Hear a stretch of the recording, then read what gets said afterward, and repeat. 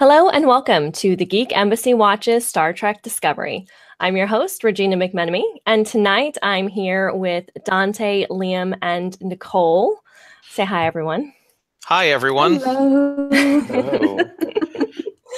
Somebody had to say that joke. I mean, of course. You say it every single time. I know, almost. I try not to sometimes, but... All right. All right, so we are here to talk about the last two episodes of Season 1, Star Trek Discovery, available on CBS All Access in the United States and available in Canada, where Liam is watching from on Crave TV. Yes? Yes. Yes. That sounds great. It is kind of cool. Yeah. So I wish we had a free streaming service to go ahead and watch this stinking show. Not that I'm bitter or anything, and not like that's been a theme for the past 7 or 8 episodes that we've been doing this. We've just said that through the entire season, but I actually have some things to say about them putting it on All Access about these episodes, so we can get to that later, though. Oh, yes, we can. So, we're going to do a very quick recap and then jump into our discussion. So episode 14 is War Without, War Within. And episode 15 is Will You Take My Hand?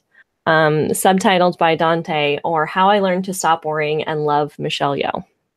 I mean, because that's really the theme of this entire series. Let's be real here. We're going to make you wait. We're going to give you 2 episodes with her, and then one flashback hologram scene. Then we're going to make you wait until the last 4 episodes to have her back again. Yeah. And of course, her reveal is still one of the best moments of TV ever, as far as I'm concerned. Absolutely. She came back as the Emperor. Still one of the best things ever, because I totally had fallen out of my head that she could come back. So yeah. Yep. Spoiler alert. Spoiler alert. I'm going to spoil the entire season, because we'll probably touch on all of them, since this is the season finale, and there is a season 2 of the show. So, yeah. So just keep that in mind as you're listening. So let's see. Major plot points. The Discovery is boarded by... Okay, so at the end of 13 is they finally jump back to the Prime Universe using some Trek magic. Yeah, Trek magic. And it ends with Stamets saying, well, we've been gone for 9 months. Cut to black. Right. Yeah, and that's the end of that episode. So then the first thing that and then they first discover that there's no real, there's been devastating loss in the war against the Klingons, that they've lost many of the planets and many of their ships, and they're holding a very small piece of Federation space still against them. Yes. So Admiral Cornwell, who you might remember as having conflicted with Lorca. Yep, she and Sarek both board the ship. Right. Unconvinced that this is the real Star Trek Discovery. Yes. Right. Or at the very least unconvinced that that these are the real people who claim to be this crew. Right. For whatever reason. Yeah. Right. Yeah. Well, they're in the middle of a war they're losing, so I cut them a little slack for being suspicious. Yeah. Yeah. My one confusion was that I was fairly certain that I had just clearly misinterpreted it. I had really thought that Cornwell was dead, because I thought that when Ash and when Ash and Burnham were sort of running around in the fall finale, on the Klingon ship, that they saw a corpse and it was Cornwell. I haven't gone back to watch it, but they shot her with something, brought her back to life, right? I don't even know what it was. Okay. Trek magic. She had been in the fight. She had been thrown up against a bulkhead or something, and she had collapsed. Oh yeah, I remember that. Okay. Yeah. Yeah, it was unclear whether or not she was unconscious or dead. Yeah. Right. Yeah, yes. I know they never went up to her and went, "Oh, she's dead." But I just had a weird sensation that when watching it, I interpreted it as, "Oh, she is dead," because they did something that made me think that's worse than just a little shakeup. But that wasn't too jarring. I just went because I'd seen it in the trailer and everything too. But yeah. So I just realized I was wrong, but it was a little strange. I couldn't remember. what had happened to her, because I feel like the most significant thing that had happened with her character was the fact that she was ready to oust Lorca, and he just sent her to the freaking Klingons. It was like, see ya. Oh, we're not going to rescue you. Good luck. Yeah, I follow orders now. Didn't you get the memo? Yeah, exactly. I follow orders when it's convenient. Yeah, that's all I really remembered about her storyline. But then she's imprisoned with L'Rell, right? And then and she's responsible for getting L'Rell to the Discovery so that they can use her to figure out a way to disrupt the Klingon invasion. Right. Yes. Yes. Yeah. Yep. All right. But anyway, that's going way back. It has nothing to do with episode 14. Yeah. So yes. Yeah. So she goes ahead and boards Disco with Sarek in tow. Yeah. And, Sarek does his whole mind thing, and he realizes, oh, look at that! Yeah, these people are actually who they say they are, and and what they're telling you is the truth. I would just like to give a nod to Gene Roddenberry and the original series for the mind meld.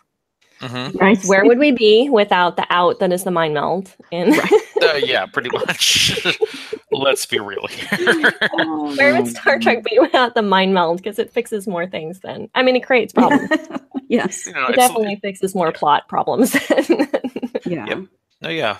Mind meld, the original invisibility cloak. Because, let's be real here, Harry Potter would get nothing done if it were not for A, Hermione Granger, B, the invisibility cloak. Right. Probably be dead inside of like half of a book. Yeah. Anyways, also has nothing to do with Star Trek. We're off to a fantastic start. Right, this is going to be quite the show, guys. So what else happens in this episode? Oh, Burnham officially breaks up with Tyler. Basically at Saru's urging. So, and he basically goes ahead and tells her, or is it Stamets? I forget which. Someone tells her, like, you need to go ahead and talk to him. Yeah. I think it's Tilly, isn't it, Tilly? I mean, Saru tries to get her to go with him when he's in sickbay. Mm-hmm. And then he clears him. Yeah, it's in clear. He clears him for like, quarters, so he doesn't have to be locked up. And it's Tilly after she sits with him in the kitchen or whatever. Yeah. Goes to her and says, of course he's not okay. He's lost the person he cares the most about. Yeah, right. I forgot it was Tilly. But anyway, Burnham actually goes ahead, confronts him. She breaks up with him because when she looks into his eyes, all she sees is Voke. And, and Klingons are responsible for murdering her family. So, she's got baggage, and that's perfectly understandable. He cries a lot of man tears. It's wonderful. There is nothing wrong with man tears. There's nothing. That on record. There's nothing wrong with man tears. Okay. It's just I have very little sympathy when men cry, because of the patriarchy. Or when men cry. When men cry in television, because it's meant to be like such a big thing. Like, oh my god, he's being so emotional. I'm like, seriously, like, dudes cry all the time. You guys can go ahead and not make this a spectacle. Okay. That's just my personal bias. Okay, thank you for explaining that, because I had to He cries too much. Totally, he cries does. Too much. I'm glad that they sent him off. Kind of. Yeah. Although who knows if he'll be back at this point? Not, I feel like that was his way of like saying, "I'm not done with you yet." No, yeah. I don't think not. He doesn't know how to quit her. Right. But let's just throw everything in here. Yeah, so we're gonna move on. Let's see. Tilly and Stamets basically have to Genesis device an entire planet in order to kickstart the spore drive, because the same thing. Yeah, because basically Trek magic. They've been sitting around trying to figure out how to replenish their spore drive for what feels like 5 or 6 episodes at this point, and they finally just like, oh yeah, right, let's just go ahead and use this Genesis device that we just happen to have sitting around here, because reasons. Let's just go ahead and resurrect Spock while we're at it. Let's make that happen. Had he been down there? But they don't know that Spock is a person yet. me see here. Klingons blow up a critical starbase, and they are mounting an invasion of Earth. Bad. It's bad. Yeah, it's bad, and that prompts Cornwall into action, and gets her to sign off or greenlight a plan to put the warrior goddess herself, Philippa Georgiou, into command of Discovery to lead a frontal assault on Kronos, which is exactly what Burnham wanted to do way back in episode 2, right? Which was the Vulcan hello, right?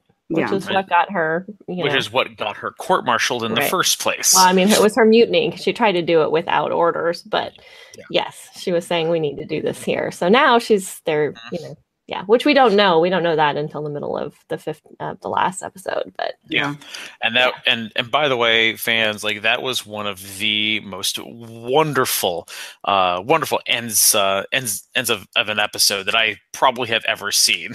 When who walks out on the bridge but Philippa Georgiou, and the entire crew is just sitting, because Cornwall is just like, the thought dead but recently recovered Philippa Georgiou, or recently escaped Philippa Georgiou. Right, yeah. And meanwhile, Saru and Burnham are just sitting there just like, oh God, what are they doing? Right, because just to make it clear, it's Mirror Georgiou. It's Mirror Georgiou. So it's the evil now has the keys. It has the keys to the most powerful ship in the galaxy, and they're using it on a half-cocked plan to go assault Kronos or Quanos or however you pronounce it in Klingon. Because I have friends who can speak Klingon, I can't. That says a lot about me and the people that I choose to spend time with. You see here, but going into episode 15, we've got Tyler is using Vok's memories to determine the best place to destabilize Kronos. Stamets does this really baller-ass jump right into basically the middle of the caverns of Kronos. Right. He's something in the neighborhood of a mile or two underneath the planet's surface. Yeah, and that was pretty awesome, I have to say. Yeah, and he does it basically without sweating. It's amazing. It's no big deal. Oh yeah, he's just like, am I good or am I good? And of course, Saru's just sitting there like, we got to go ahead and be Mr. Law and Order here. Whatever. So they move forward with their plan. They are planning on sending a probe down there to look for weak spots or whatever underneath the planet's surface. Whatever, something, technobabble. Trek babble. Yeah, Treknobabble, exactly. And the raiding party is Burnham, because obviously, Tilly, because really, Tilly just needs to be everywhere. Ash, because he's the person who's got literal and figurative inside knowledge of all of Klingon space and Klingon doings. So he's got to be there. And, my warrior goddess, Philippa Georgiou, basically in a leather cape. Yes. And I could have just shut off the episode at that point and said I'm done. This is the best ending to a Discovery episode ever. But then oh God. But then it got better.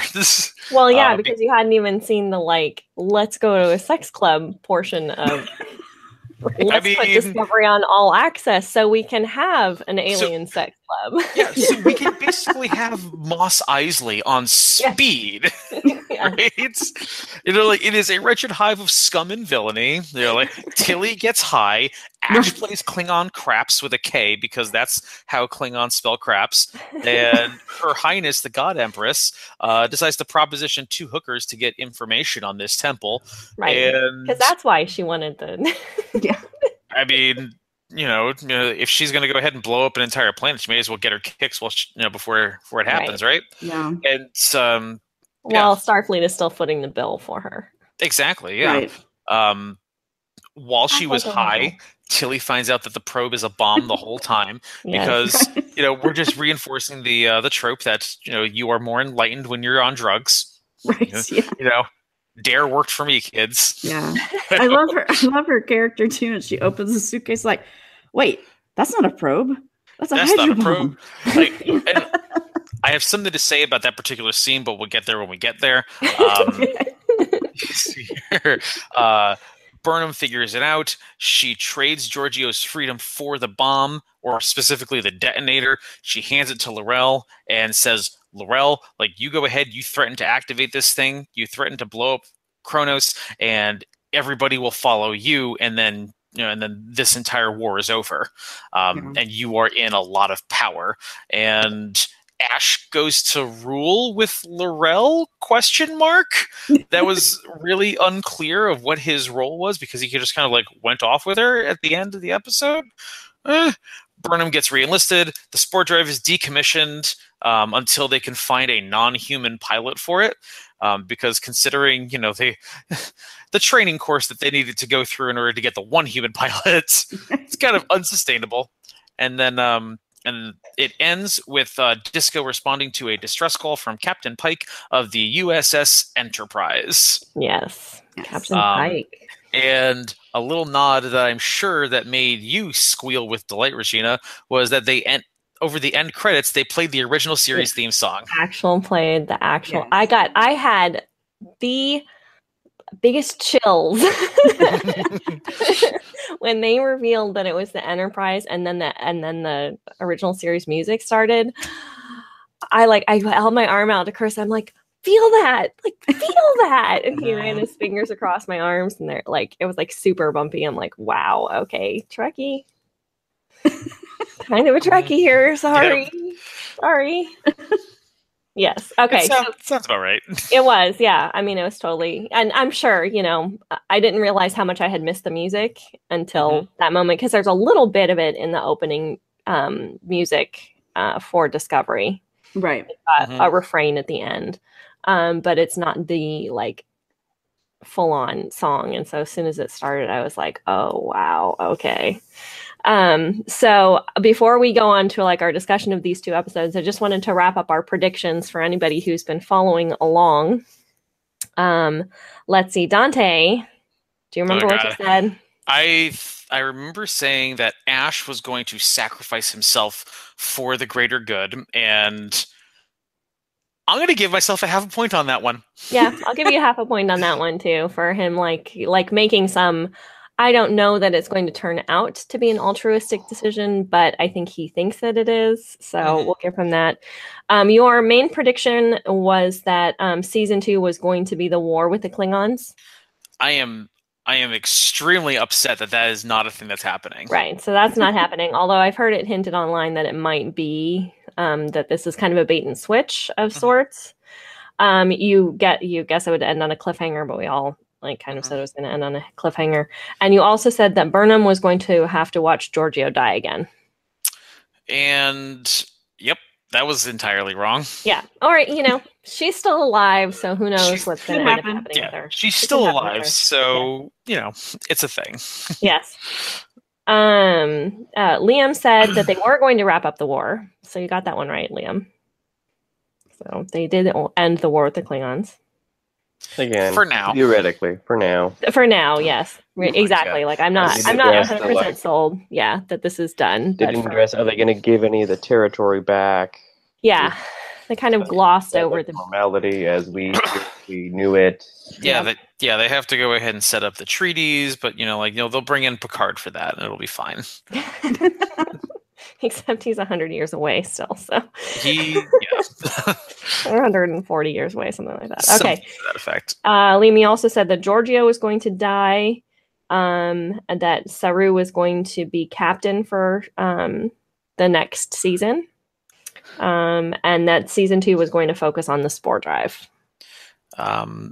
I'm willing to go ahead and give him a point for Saru being captain, yep. Even though they made a big deal of him saying acting captain. Right. And that they're theoretically going to Vulcan to pick up the next captain, like what Sarek said in his many words, which was weird, but I don't believe that's going to stick. Yeah. I don't think they're going to make it to Vulcan right away. I think James Crane is going to stick around as Sarek on Discovery.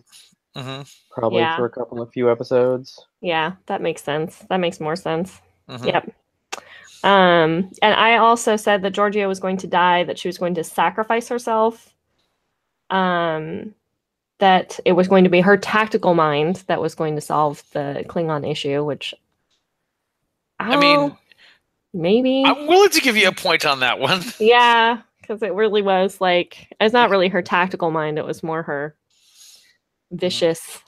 Yeah, I don't see her sacrificing herself for anything. Her vicious, cunning mind, yes. Well, I thought that she would sacrifice herself for Michael, was what I was thinking. Because in the alternate, in the mirror universe, Michael was her daughter. So, right. Yeah, that there would be something about that would make her want to keep her alive. And that they were going to find the Prime Defiant, which didn't happen. So, yeah, we didn't do too bad. We all had, what about yours, Regina? Those were mine. Oh, those were yours. Georgia was going to sacrifice herself. Oh, yeah. For Michael, that the tactical mind was going to solve the problem. Her tactical. Okay, yeah. For some reason, I thought you said that those were somebody else's, and I'm a jerk. That's okay. So, anyways, we have some talking points here. So, where do we want to start with these? Anybody have a place, or anybody have something they really want to talk about, like first? I mean, I can talk about my warrior empress all day, but we probably shouldn't. Well, let's actually ask Nicole. Okay. Let's ask Nicole, because Nicole watched the whole season in the last week. Yes. Yeah. And I am totally not a Trekkie. Yeah.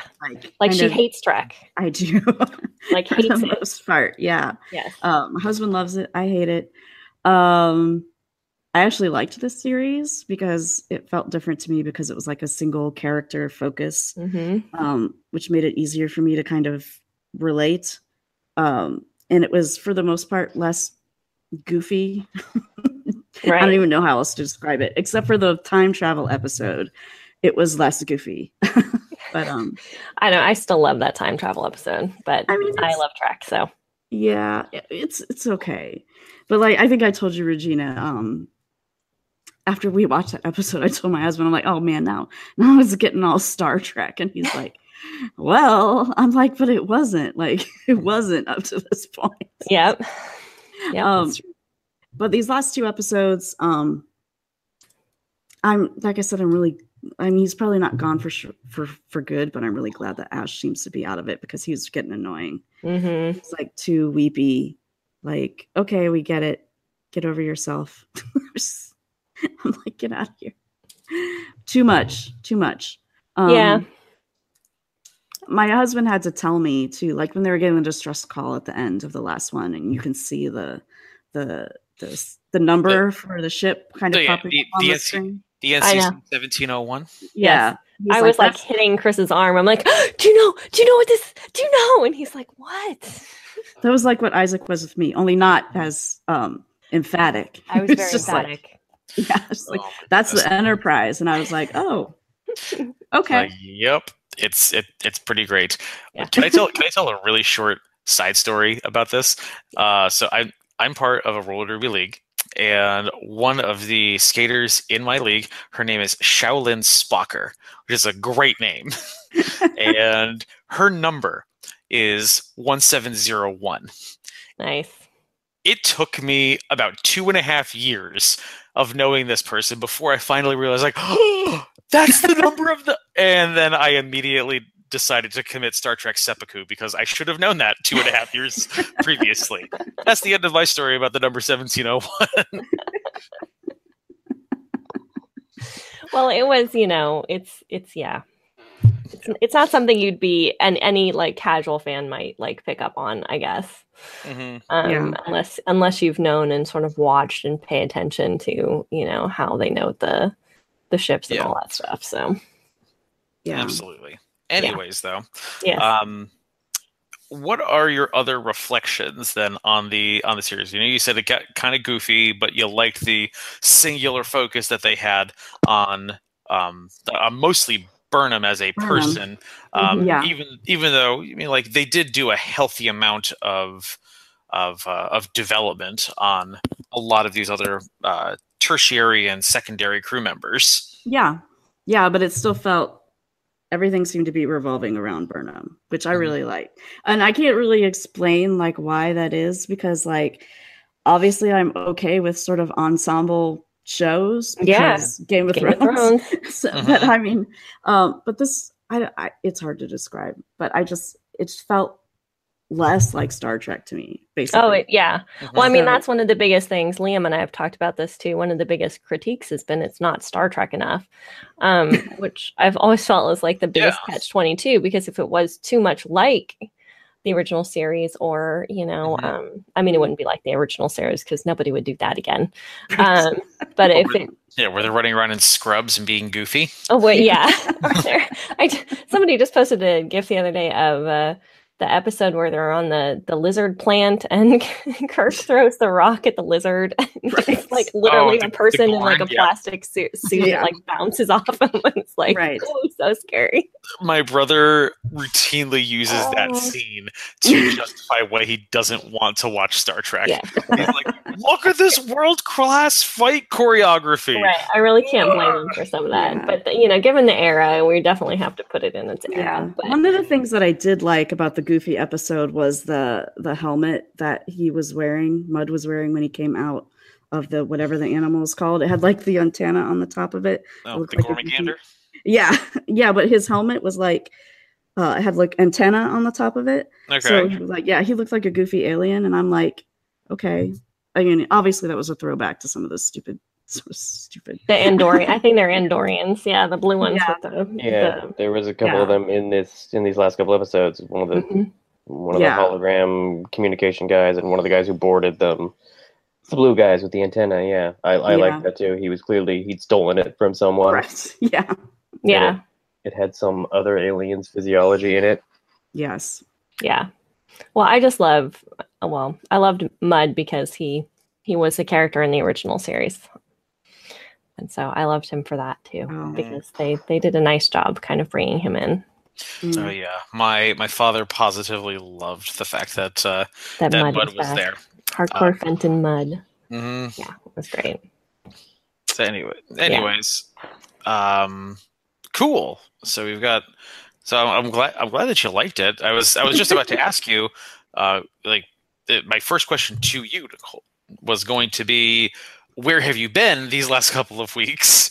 And you have answered this question satisfactorily. And that was, like waiting for the entire series so that you could marathon it, apparently. Yeah. Yes. Well, actually what happened is Regina and I are on the Geeking with the Moms, which we recently rebranded from Gaming with the Moms. We decided we were going to talk about things other than games, including TV.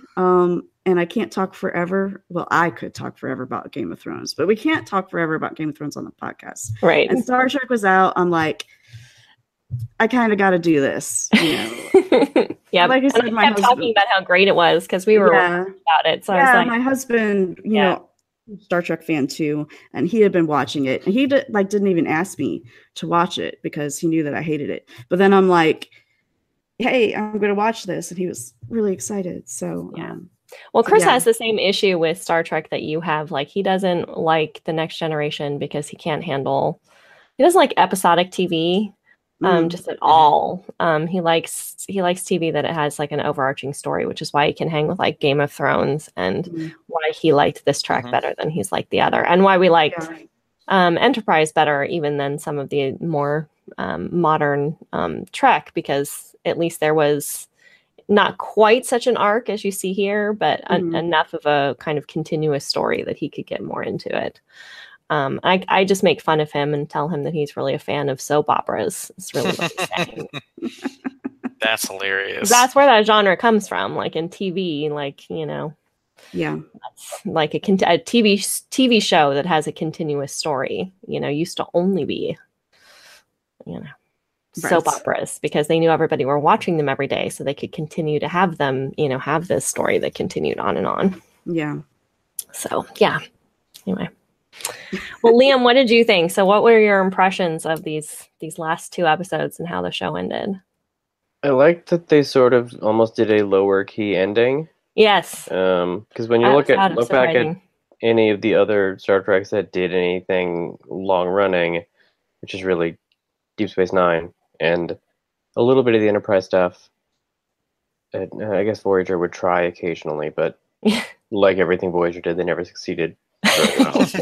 Exactly. With one or two exceptions. But I like that the all the bonkers stuff was probably episodes 10 to 13 or so, all in the Mirror Universe, because there was a bit before that, a bit after, but mostly the Mirror Universe stuff just ramped up and ramped up and ramped up.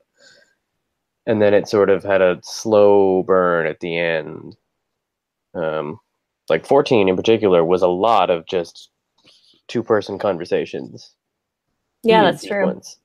And it was an interesting juxtaposition between it. There was some, like maybe someone interrogated L'Rell a couple times, or they ran into a bunch of wreckage, but other than that, there was a couple of conference room scenes, and then there was a lot of two people talking.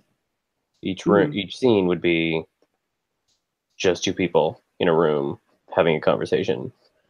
Well, it's sometimes an intense conversation. Right. Like there was the Ash Burnham scene.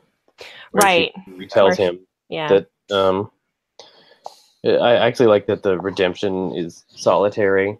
Because the thing about Burnham is that she is so imperfect, which is sort of what makes her a really interesting lead character for a Star Trek. Yeah. Because other than, well, normally they try to make the captain this paragon. There's flashes here and there where they're not. Like Sisko will have moments of moral grayness, or Janeway will make dumb Looney Tunes and decisions. But Archer was sort of flat and boring. Archer would try to take Archer in some of he's desperate situations, but he'd never do anything bad. Right. He would always be kind of on the cusp of it, but something would happen, so he didn't have to. He stole that technology. Just having rewatched Enterprise fairly recently, he stole like a warp part from someone to literally save the entire planet. And they treated it as a huge moral thing. So that was like his one slip, or at least vaguely questionable thing, whereas Sisko would get his hands a little dirty sometimes. Right. But this time you had Burnham like actively wrestling with so much of what was going on the whole time. It got a bit melodramatic at times, but it also it was interesting in ways that Star Trek has not really done before. Yeah. Absolutely. You had to follow this person, and yet you had to roll with it being melodramatic in ways that Star Trek wasn't usually before, because usually it was just the person who was right about things moralizing and telling the people who were wrong about things. Yep. Whereas this time we had to watch her reckon with her own decisions and and the outcome and the resulting, and like just watching the fallout of the war. Yeah, right. And even the smaller stuff, like with Ash, because she's trying to tell him that he has to make this journey on his own to come back from what he did. But then also you realize in the end, it's like, but she doesn't. She realizes in the end that she has a crew now.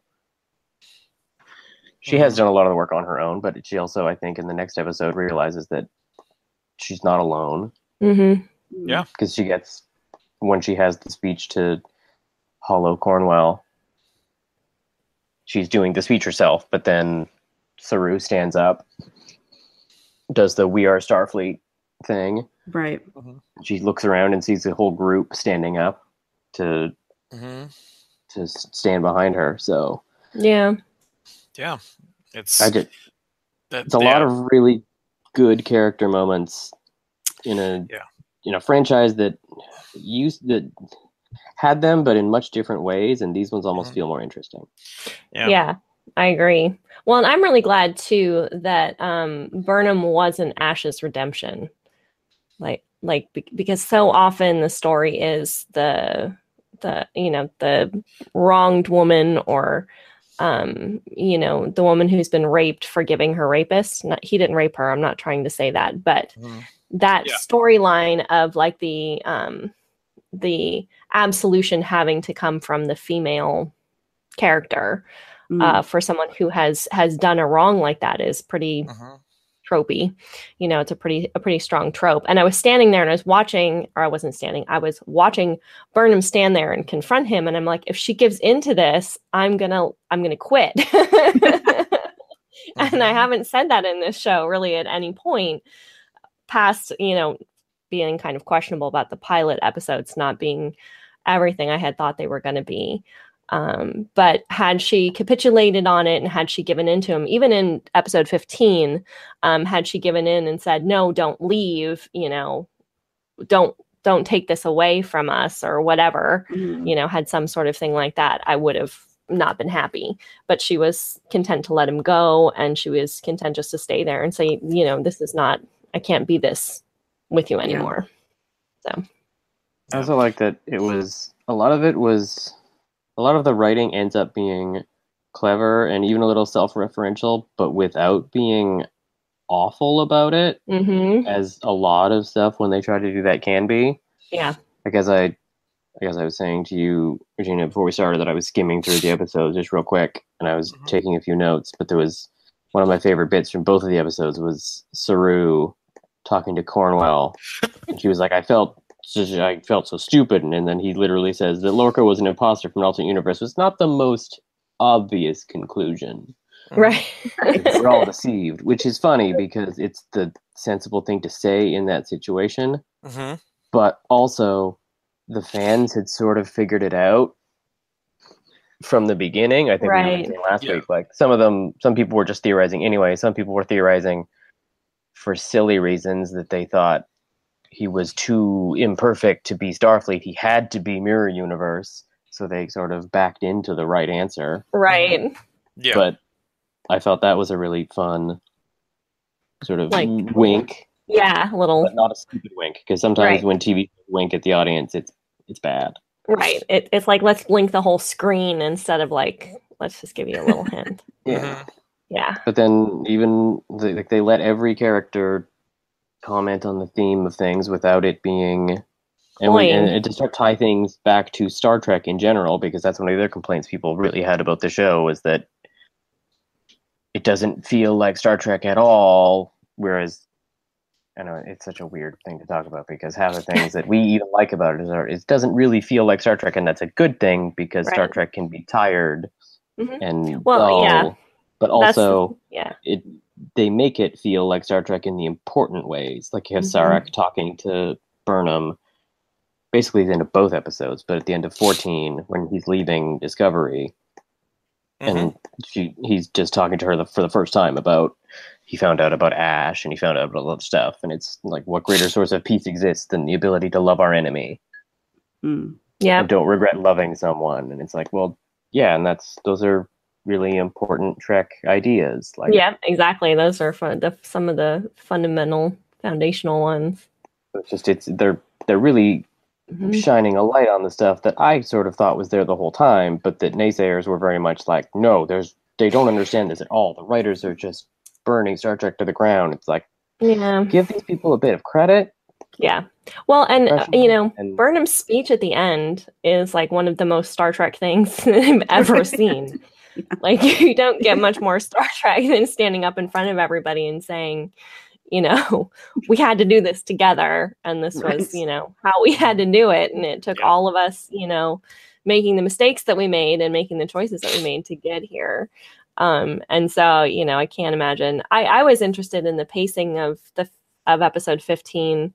I hadn't seen a spoiler, but there was someone on my Facebook who had posted like 3 times in the hour that she had watched it about how it was such an amazing episode, and she was literally shaking because of what had happened. And so my mind jumped, kind of like you were saying, Liam, to, what's going to be the big event? Because at this point, we don't have a big event coming. Yeah. Right? I mean, no, we really don't. We've got we've got the distress call. But the distress call could be anything. Right. I mean, I think it's clear. I mean, like, it's obviously clear that CBS wasn't sure that this show was going to take off. Yeah. They're cautious. Rocket ship pun. Take off.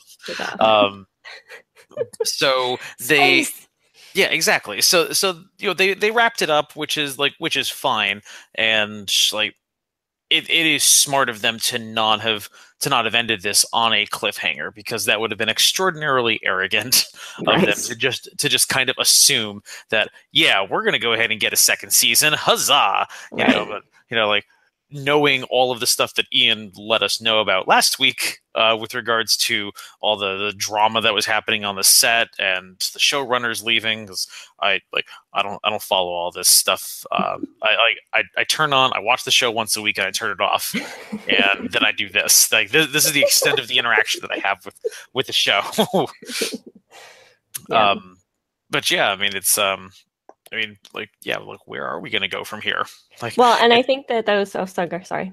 No. That was the end. I'm posing that question. Where are we going? Yeah. Well, and that's what I think is interesting about, like, I'm not really sure where we're going, and I kind of like that. I like that. I feel like this story was complete, and it was challenging, and it was interesting.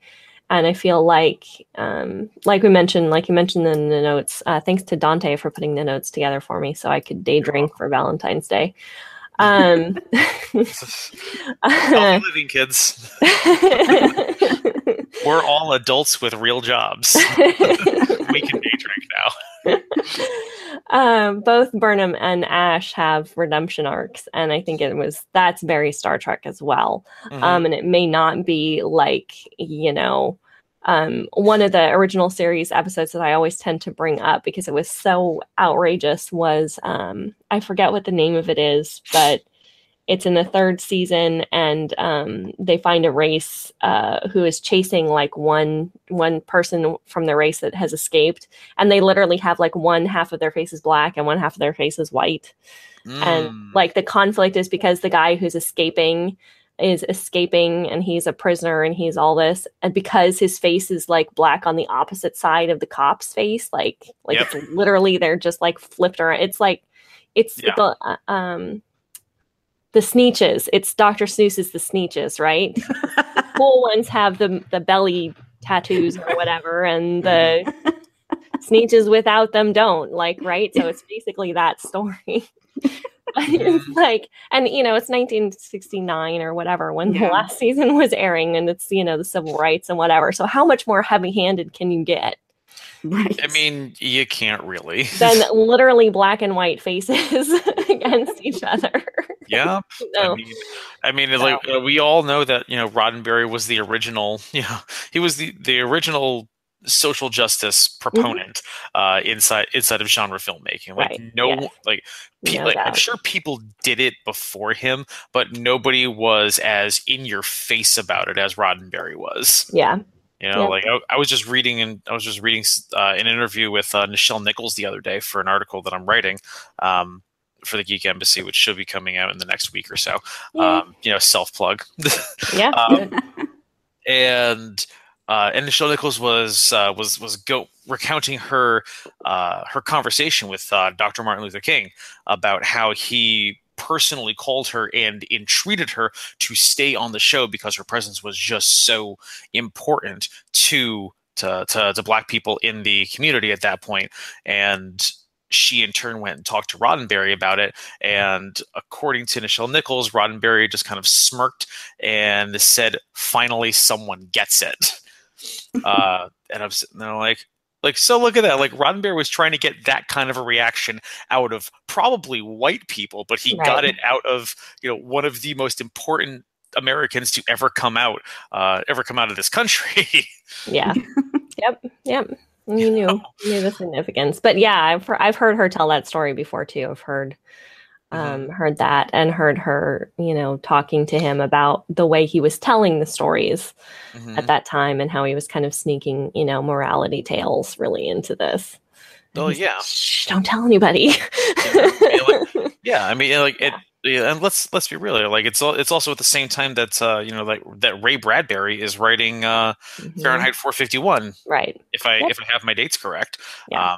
Which is pretty important just about as heavy-handed, and that kind of starts the trend of science fiction as social critique, because it's the best way that we have to do it.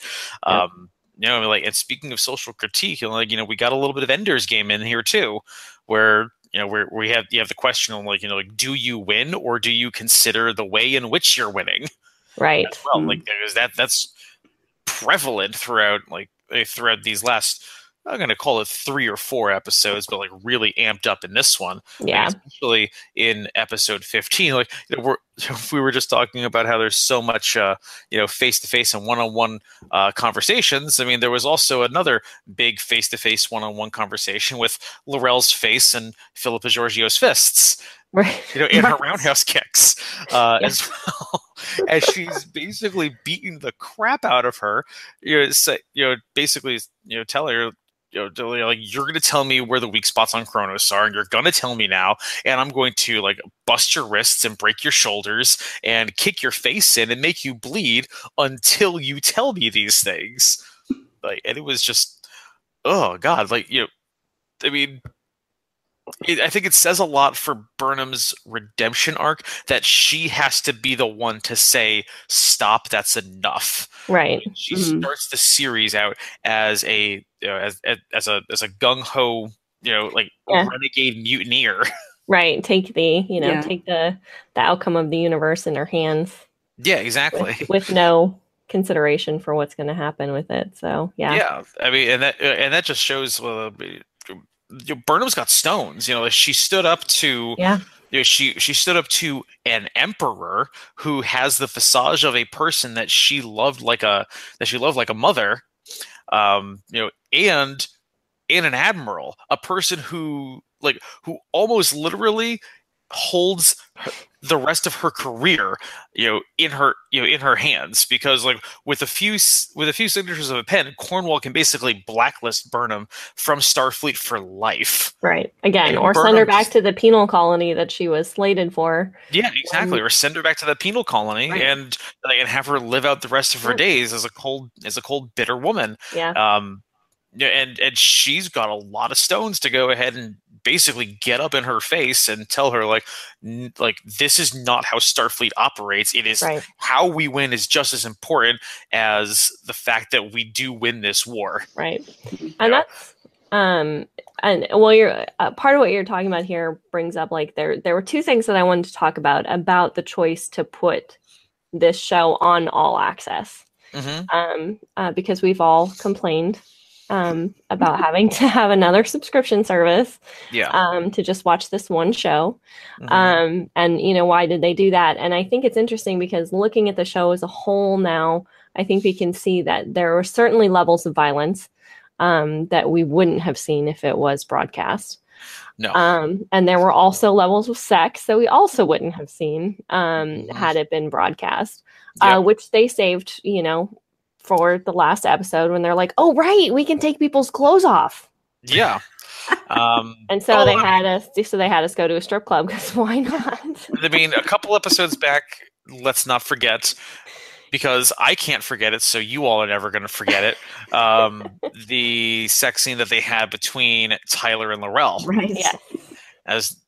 And all the violence with all the flashbacks he's having about the torture, all of that was right along there too, with on the lines of things that you could absolutely not have on regular broadcast TV.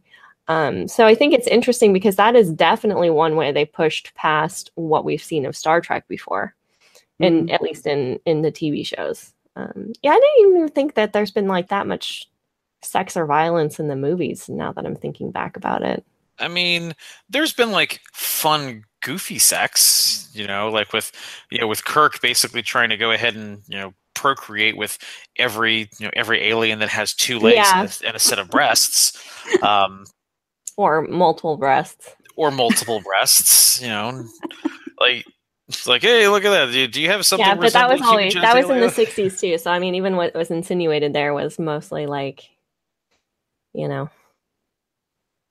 there wasn't. No, you have to tell me this. You didn't see anything. Like you didn't actually see. Like there were a couple of like hot and heavy kisses you might have seen, but you never saw Kirk like go off into a room with a chick. Like there was just always the insinuation that he was the ladies' man. Yeah. And then there was the mostly sexless Next Generation. Yeah, I mean there was that one episode where what's her face, Dr. Crusher, kind of had a relationship with a space ghost. With the ghost? With a space ghost who animated her dead grandmother because reasons. That was just weird. There was something in their DNA, her line of DNA, that allowed the ghost to inhabit them. And it lived in a lamp. And ended up in a lamp, and then it electrocuted her friends. Yeah. And it was only at that point that she realized that something was wrong. Yeah. Not the fact that a ghost is talking to her. Anyways, we largely had sexless Star Trek up until like the insinuations with the most recent J.J. Abrams movies, because they show a couple of scenes of Chris Pine, in his underwear with a green woman, and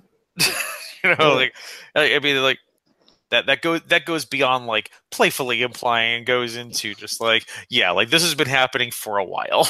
Yeah. I think Enterprise with the decontamination stuff. Yes, I was going to bring that up too. I never. That was a blatant attempt. Yeah.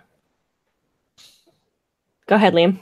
Oh, no, that was just a blatant attempt to have something to stick in previews so people would watch UPN next week. There was the Vulcan lady putting the gel on herself or on Scott Bakula. Yeah, or she was crawling around in the decontamination chamber in the red light and sweaty and Of course, because why wouldn't you? Right.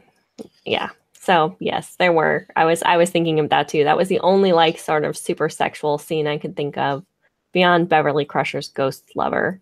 Mm-hmm. And there's Vosh. You got Picard's like silk bathrobe. Yes, Picard's silk bathrobe, and then there's Vosh, the woman that the archaeology woman that he dates, that he goes on the adventure with. Mm-hmm. When he goes on vacation, they force him to take vacation, and Riker sends him to the sex planet. I can't think of what it was called. Risa, yes. Oh, wait. How could we go ahead and forget the best Star Trek villain ever, the Borg Queen? Right. The Borg Queen, who basically, like, exuded sexual confidence there. Yes, that's true. Like, she had that entire thing where, like, she grafted the skin onto Data, and then she, like, blew on it. And he was like, ugh. He got a little bit of a, robot. Yeah. I'm not going to say it on air because... He had sensations. He most certainly had sensations, and I'm sure that his parts that are anatomically correct were sensated. Fond of, yes. Anyways, I am actually thinking about writing an article about sex and Star Trek Discovery, just to talk about how it was portrayed in the series and why I think that was one of the reasons why they chose to have it on All Access. I'm hoping, at least. But Dante had a question. What was that? Oh, I just think it's a purely cynical reason they were putting it on All Access, just to get people to subscribe. Well, that, and to an article I read a few months ago, was that it's basically CBS All Access is a cheap way for them to be able to hardball local stations for higher rebroadcast rights. Oh. The thing I've heard is that because certain rebroadcast rights are worth this X amount of money, but if they can have this other streaming venue that goes, well, we have this that brings in this X amount of dollars per viewer, which is much more important because each person pays in this wildly huge amount of money rather than the pennies that come in for each thing through channels. Episode. So it's basically negotiating leverage is what I've read. Yeah, I think I read an article saying that too, that like they didn't care, like they weren't trying to they weren't even trying to make money off All Access. They were just trying to leverage it. Yeah, and even so, they only have 2 or 3 original shows on it. This is one of them. This one was expensive and kind of a boondoggle. Right. Yeah. With all the delays and the over budget. Yeah. But it also, they're much more upfront with their subscriber numbers than say a Netflix is, or a viewer numbers. They don't say they haven't come out and said how many people watched a certain thing, but they're going, oh no, we our sign up rate tripled or something when Star Trek started, which doing the math on it means like, well, they at least come close to breaking even on putting the show out, and then Netflix pays to air it around the entire world. So right. And they renewed this season. They renewed Star Trek like relatively early on in the run. Yeah, I don't even think it was like 5 or 6 episodes in. Yeah. If that even. They were like, oh no, we're doing a second season. So yeah. Yeah, it was definitely by the mid-season finale. They were just like, yep, sure. we got it. Yeah. Yep. So one of the questions Dante has here that I want to make sure we don't miss is, when is the last time we had a real complex and dynamic relationship between 2 lead females in genre TV? I mean, and to be clear, like, I am not limiting this to just Star Trek. Like, I'm talking about all genre television, like all sci-fi, all fantasy, all like all things that are not like normal television. I mean, Nicole, you're gonna be able to better answer this for Game of Thrones, because I know there's a lot of lead women characters in there, and I don't know what their relationships are because I have watched an entire season and a half of it. They don't have a lot of relationships with each other is the thing. The only the largest relationship I think that's happening now, at least, is Sansa and Arya. Cersei doesn't interact with anybody because she is Cersei. Right. So it'll be interesting to how that. But there's lots of great strong women in Game of Thrones, but they don't interact with each other. But they will in the last season because everybody's going to be all together. Going to have to. Yeah. Yeah, that's interesting. Well, I think it'll be interesting to see Daenerys and Cersei. Yes. Once that finally comes to fruition, which I'm not sure exactly how it's going to come to fruition, but it's got to. So like I'm going ahead and I'm running through every single Marvel and DC movie that I possibly can, and searching for like the 7 women that are there in between all those movies, and I can't think of. I mean, you barely have them have conversations in some of those movies, the Bechdel test and whatnot. I cannot think of any movie. Yeah, any one of those movies that has more than one prominent lead female character. All right, no. So Captain America: Civil War has Black Widow and Scarlet Witch, but and then they don't really talk all that much. And Peggy Carter's niece too. Peggy Carter's niece. Oh yeah. Sharon Carter. Yes, Sharon Carter. She's in there and she talks to Black Widow. Kind of. And she has a in the comics she has a very close relationship with her Aunt Peggy, but that is never shown in the movies. It's only insinuated. It's insinuated. When she gives her eulogy and she talks about, I just watched Civil War. That's the only reason why I know these things. Oh God, Civil War is just so good. It is really good. But Black Panther's coming, so yes. Oh my God, Black Panther! It's opening tonight. Internet land, I want you to know that how dedicated I am to this website is that I am here recording this on Thursday night, and Black Panther is happening in a theater that is not 10 minutes away from me, and I am here. You still have time to make a midnight show. I mean, that assumes that there's a midnight show, and that also assumes that I don't have to get up for work at 5 o'clock in the morning tomorrow. I'm just saying there are other extenuating circumstances in this. You be quiet. No one asked you. But I want to answer the question first of all, because I think I've got the answer that if anyone isn't already screaming at the radios, it probably will get. I would say Orphan Black. Okay, that is a show that I haven't seen. Me too. Is that the one that's dealing with like Dracula and stuff like that? Nope. Clones. Frankenstein? Clones. Okay. Orphan Black. 5 minimum? At least 4. Probably. I can't. We haven't watched the final season yet, but it's 5 clones of Tatiana Maslany, who's amazing, as all of these different characters. Okay. It's the relationships with herself, but they are all, the core of it is how these the clones discover each other and work together to take down the group that made them and makes their lives hell. Okay. Oh, now of course you said clones, and so I immediately thought of Dollhouse. Okay. Which had female characters that were good friends, and that made me think of Firefly. Wait, who? Wait a second. Who did they have the relationship with in Dollhouse? The two. It was Echo and who? Was it Echo and Whiskey? I wouldn't say any of those since they're that strong enough, and that there's enough weird, problematic stuff going on with that show that I wouldn't. Yeah, I haven't watched it since it first came out, so I might be misremembering. But I thought Echo and one of the other female dolls were friends, but maybe. It may have been it may have been Echo and Whiskey. Like I as I'm sitting here looking at my complete series of DVDs that I literally haven't watched it in years. Yeah. But yeah, okay, so we've got Orphan Black. Yes. I'm trying to think of Buffy. I really thought I just had another one, but I cannot recall what it is, and it's relatively new, but it just slipped my mind completely. Yeah. But yeah, Firefly, we don't really have too many complex relationships between two women. Like the closest that we get is the occasional glimpse of Kaylee and Nara. But that's that's hardly like a defining relationship of the show.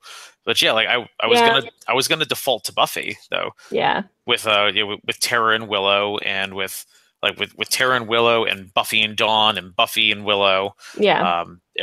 Buffy and Anya, and I wanted to say something like Gilmore Girls, but that's not. It's not genre television. No.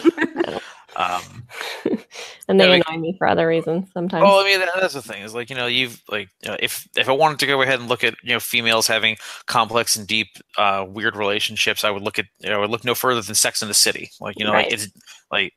It's Sex and the City and Friends and and all other fun stuff. But it's sad. Like we got to go back 20 years at this point to Buffy the Vampire Slayer. Right. Yeah. To go ahead and get one of those, and and Orphan Black. Like if Ian hadn't brought up Orphan Black, I wouldn't have even guessed it, because I never seen the show, even though people keep yelling at me that I should probably watch it. But yeah, it's surprising to me how rare this is. I didn't get to watch the episodes twice. I would have really liked to.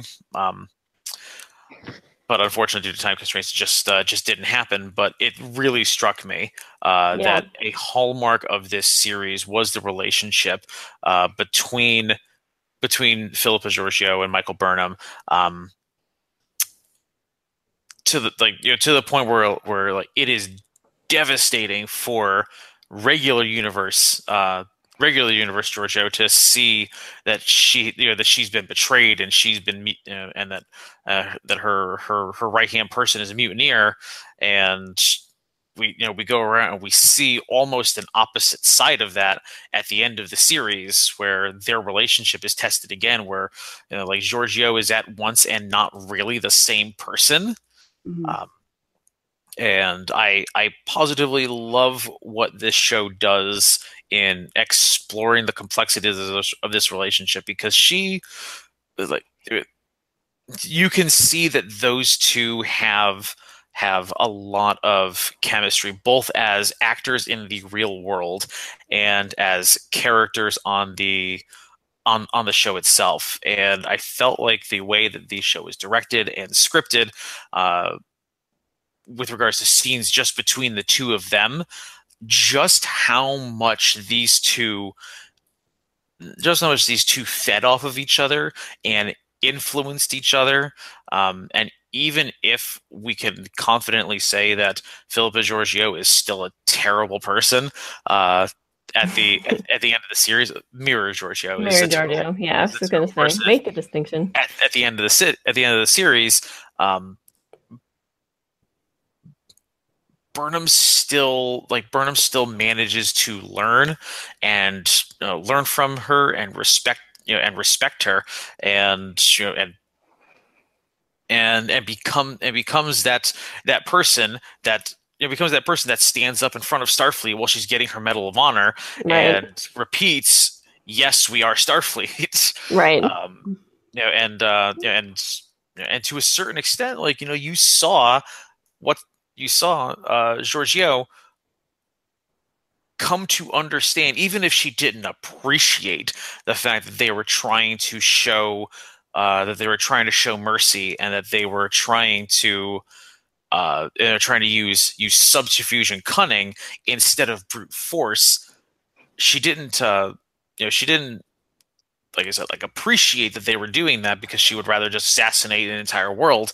But she understood. I feel like she understood, why they wanted to go ahead and do this, even if it just doesn't phase her as something that as an option that she would even entertain. Right. Yep. I think her arc as well, I think, is pretty. It's short, and it's not something we get a whole lot of exposure to. I'm not 100% sure that she's changed in any fundamental way, but I think too that she's recognizing in that moment that Burnham has taken on a little bit more cunning in terms of what she learned in the Mirror Universe, in terms of how to make a deal, in terms of what is the least damage we can do in this situation. So, and I think that that's an important sort of depth to her character, because I think in some ways Burnham was very all or nothing, and I think she's a little bit more gray now in how we can look at her. Yeah, I mean, I disagree. I think that Giorgio has, well, I mean, I don't know if she has changed, but she has at the very least exposed that she has a soft spot. Well, I think we already knew she had a soft spot when she had a soft spot, but I think over the course of the last 4 episodes, we have gotten a very clear impression that she will not hesitate to murder anyone. Anyone who shows weakness, anyone who's getting in her way, anyone who's stopping her from doing what she's doing. And by the end, we've had Mira Giorgio outright threaten to basically execute her and throw her in the brig for challenging her authority. Giorgio had every reason to just go ahead, pull a phaser, and shoot Burnham in the face, and she didn't. Well, I don't think there was any way she could have, considering that she was her daughter in the other universe. So, she was looking at least at her daughter's face, even if it wasn't her daughter's temperament. Even if it wasn't really her daughter. Right, exactly. All right. Well, I had a few rapid fire questions I wanted to wrap the episode up with. Sure. We did this for our Runaways episodes. I thought it would be nice to finish the finale of... We can do this. Yes, with Star Trek Discovery with this. So, all right, your favorite character. So, Nicole, who was your favorite character? Tilly. Liam. I thought about this. I had to give it. It's gotta be Tilly. I love Burnham, and I really love Saru. Yeah, it's tough to know. And I loved Lorca, as weird as he was. Yeah, and Stamets has his moments, but just Tilly started as one of those characters that I was worried I would really hate, but she is the best, and especially this last episode. Even those were some of my notes, just the running into Giorgio. Yes. After Giorgio insults her hair, and she's like, I know, what is happening? And then Clint Howard gets her really high, and she says that to Burnham over the communicator. First of all, I'm really high, but you have to listen to me. I know. I just love she's her. the one that always swears. It's also good. And she was eating the space whale. Yeah, right. Gargander, you think I should have some. She's coughing it out. Oh, it was great. I know there are probably better. The other ones. That is not to say that Burnham. Any of the others are bad. I think Burnham is actually a really great lead character. I think Saru is fascinating, and I really do hope they just do what they feels like they mean to do and make him captain. Yeah. But Tilly's just so much fun. Yeah, I know. But also, like in 14, she's always the one, and she's done this from the beginning. Whenever they sit down and have a meal in the mess hall, like she's trying to get Burnham to talk about her feelings. Mm-hmm. And she's like, she does that explicitly. He's like, I love talking about feelings. And she's the one who gets Ash to open up. Yeah.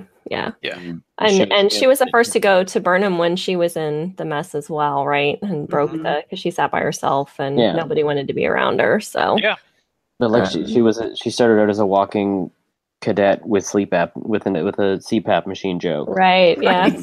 That's right. I forgot about that. Yeah. And then she's Captain Killy, and then she just had so much. She just had so much. Dante, she's my favorite too. So was she your favorite, Dante? No, Giorgio. I mean, let's be real here. Leather. Giorgio and Leather. My warrior goddess. Yes. All right. The Emperor Philippa Giorgio, specifically like Mirror Universe Philippa Giorgio, hands down favorite character. Emperor Giorgio. Emperor Giorgio, not Captain Giorgio. Yes, that's what I meant. All right. Okay. What's your favorite ship? So which two characters would you like to see in a relationship? Nicole.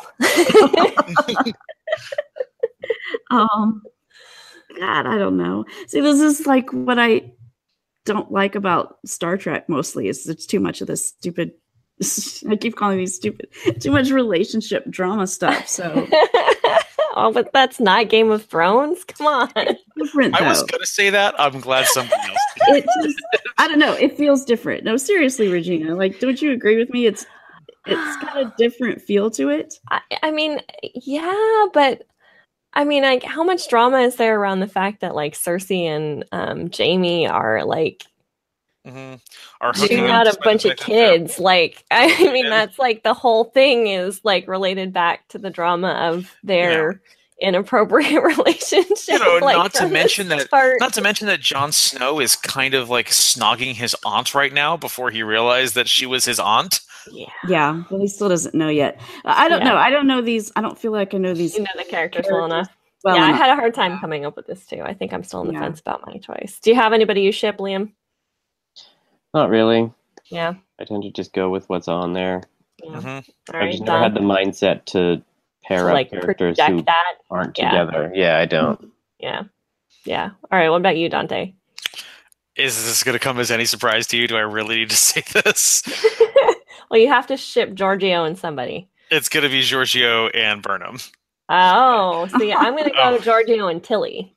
Oh, all right. I'm changing my answer. Because that was mine. Giorgio and Tilly, yes. Let's do this. Yes, but we did a shipping episode a while back, and I shipped Darth Vader and Sauron. So I like mixing the dark. No, that's great. My favorite ship of all time is Captain America and Bucky. Right. Well, yeah. Because that's the one, right? Because it's amazing. But yeah, absolutely, Giorgio and Tilly. Yep. Yep. All right, let's do favorite plot twist. We have a lot to choose from. Mine was the Lorca. Mirror Lorca. Mm-hmm. Okay. Yeah. What about you, Liam? I think it's just that the mirror universe turned out to be such a central thing. Mm-hmm. It wasn't so much it was a twist because obviously they ended up there and you didn't fully suspect it. But again, I sometimes spoil myself for behind the scenes things. So like Jonathan Frakes saying, we went to the mirror universe, and based on past experience in my Trek brain, that just like, well, that means they're going to do a one-off thing that has no impact on anything. Right. Not that the whole thing is about. Yeah. Not that it's literally central to the entire plot of 15 episodes. Yep. And that they made it work. Yeah, that they did it well. Like that was really the payoff of it. Is like, oh, but Killy in that Captain Killy with that wig and the hair. Man, I really hope that the disco cosplay is off the hook this year because it really should be. And it needs to be all mirror cosplay because those mirror. I mean, the Federation uniforms are really awesome. They're good looking. They're Oh yeah, they slick. Yep. Yeah, they're slick. They don't look like pajamas anymore. They don't got the poofed out, legs coming out of their boots. So, they did a lot for those. And I really like the sleek lines on the sides and stuff. But man, those Mirror Universe uniforms with all the gold and Killy's hair. Oh, Killy's hair I just freaking loved it. Yep. All right, Dante, favorite plot twist. Don't you bow before your emperor? Yes, that's mine too. Emperor Giorgio for sure. For sure. Just because I felt like Lorca was always so bad that I didn't really feel a whole lot of surprise with what happened with him. But Giorgio, it just completely caught me off guard. All right. And the last rapid fire, what are you looking forward to next season? What are you kind of hoping for, if anything? Nicole? I don't know. More of the same, basically. More focus on Burnham. More focus on Burnham, or if they're going to switch the focus, still keep it really sort of rotating around tight on one character. Yeah. Yep. What about you, Liam? I hope it doesn't turn into a big, weird puzzle or mystery involving the original Enterprise. I like that they ran into it. Like I didn't think they would go there. Right. I didn't think they would either. I thought it was a little on the nose, but also once I saw that ship fly in, that was pretty amazing. Yeah, you got chills. So I hope it doesn't burn the goodwill of it, but I'm also just fully on board no matter what anyway. Yeah. Because it impressed me so much. Yeah, me too. I wholeheartedly agree. All right, Dante, what do you think? Oh my God, what am I looking forward to next season? I am looking forward to several things. I am looking forward to the return of 2 characters. I am looking forward to the return of regular universe Gabriel Lorca.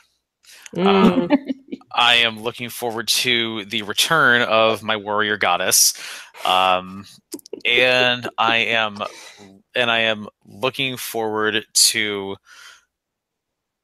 I guess this just wraps into a bold prediction. I am looking forward to Captain Killy coming from Mirror Universe into regular universe and kicking a lot of ass. All right, I'd love to see that. I am probably going to be 100,000% wrong, but that's okay. I just want more Tilly in my life. If I can't have Michelle Yeoh in my life, I want Tilly in my life. Killy Tilly, though. Yeah. Oh, yeah. Killy Tilly. Yeah. Either one of them, really. Yeah. Either one of them would work. Yeah. I'm looking forward to seeing what they do. I'm looking forward to seeing Pike. I'm kind of hoping that Spock isn't on the ship, and then we don't have to deal with Spock and Burnham together. That would be weird. Or with some other actor trying to be Leonard Nimoy. Or trying to be Zachary Quinto. Or that. Either way. All right. Can I just go ahead and make another hope for next season? I hope that they continue to explore other bits of the universe not related to the Enterprise. Right, that they don't get stuck in like Liam said, kind of a puzzle of trying to fit all of this together now. Yeah, because the farther they are removed from what the Enterprise is doing, the better that this show is going to be. Yeah, it'll stand on its own. Yeah, I'm looking forward to seeing how the Klingon thing ends up developing. Because even though they're not in war anymore, clearly L'Orel's going to have some stuff up her sleeve. But you don't need the original Enterprise in order to make that happen. You can do this with the Discovery, and you can do this in different corners of the galaxy. You don't need to go ahead and drag and interweave stuff from the original series into Discovery in order to keep Discovery good. Agreed. All right. Well, thank you guys for joining for this discussion. The Geek Embassy watches. We'd love to hear your thoughts and your comments. What do you think of the finale of Star Trek Discovery? Are you looking forward to next season as much as we are? Go ahead and leave us a comment at thegeekembassy.com, our website. Catch us on Twitter at The Geek Embassy, or follow us on Facebook, or I guess like us on Facebook. Like us, please like us. On Facebook. You can catch Nicole and I every other week on Geeking with the Moms, so follow that as well. And until next time, get your disco on.